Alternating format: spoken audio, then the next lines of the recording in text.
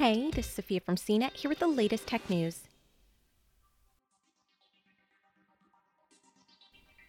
It's hot, it's sunny, and you want to hit the beach. Or lay out on your front lawn because, social distancing.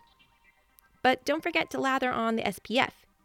Though not with that crusty bottle of sunscreen you found in the depths of last year's beach bag.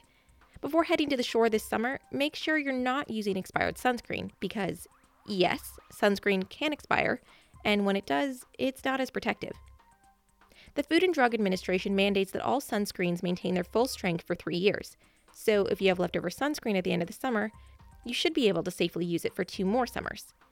Some sunscreen manufacturers print the expiration date on the bottle or label, but not all do. When you buy a bottle of sunscreen, check for an expiration date.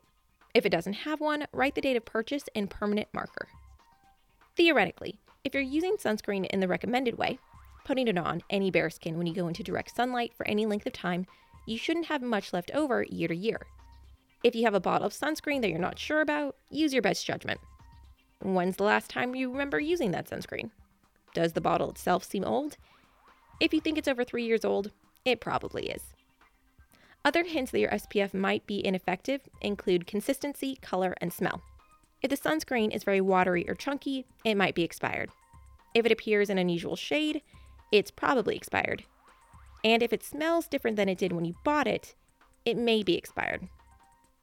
Using expired sunscreen won't hurt you directly, as in it won't do anything to your skin, but it could set you up for a pretty gnarly sunburn.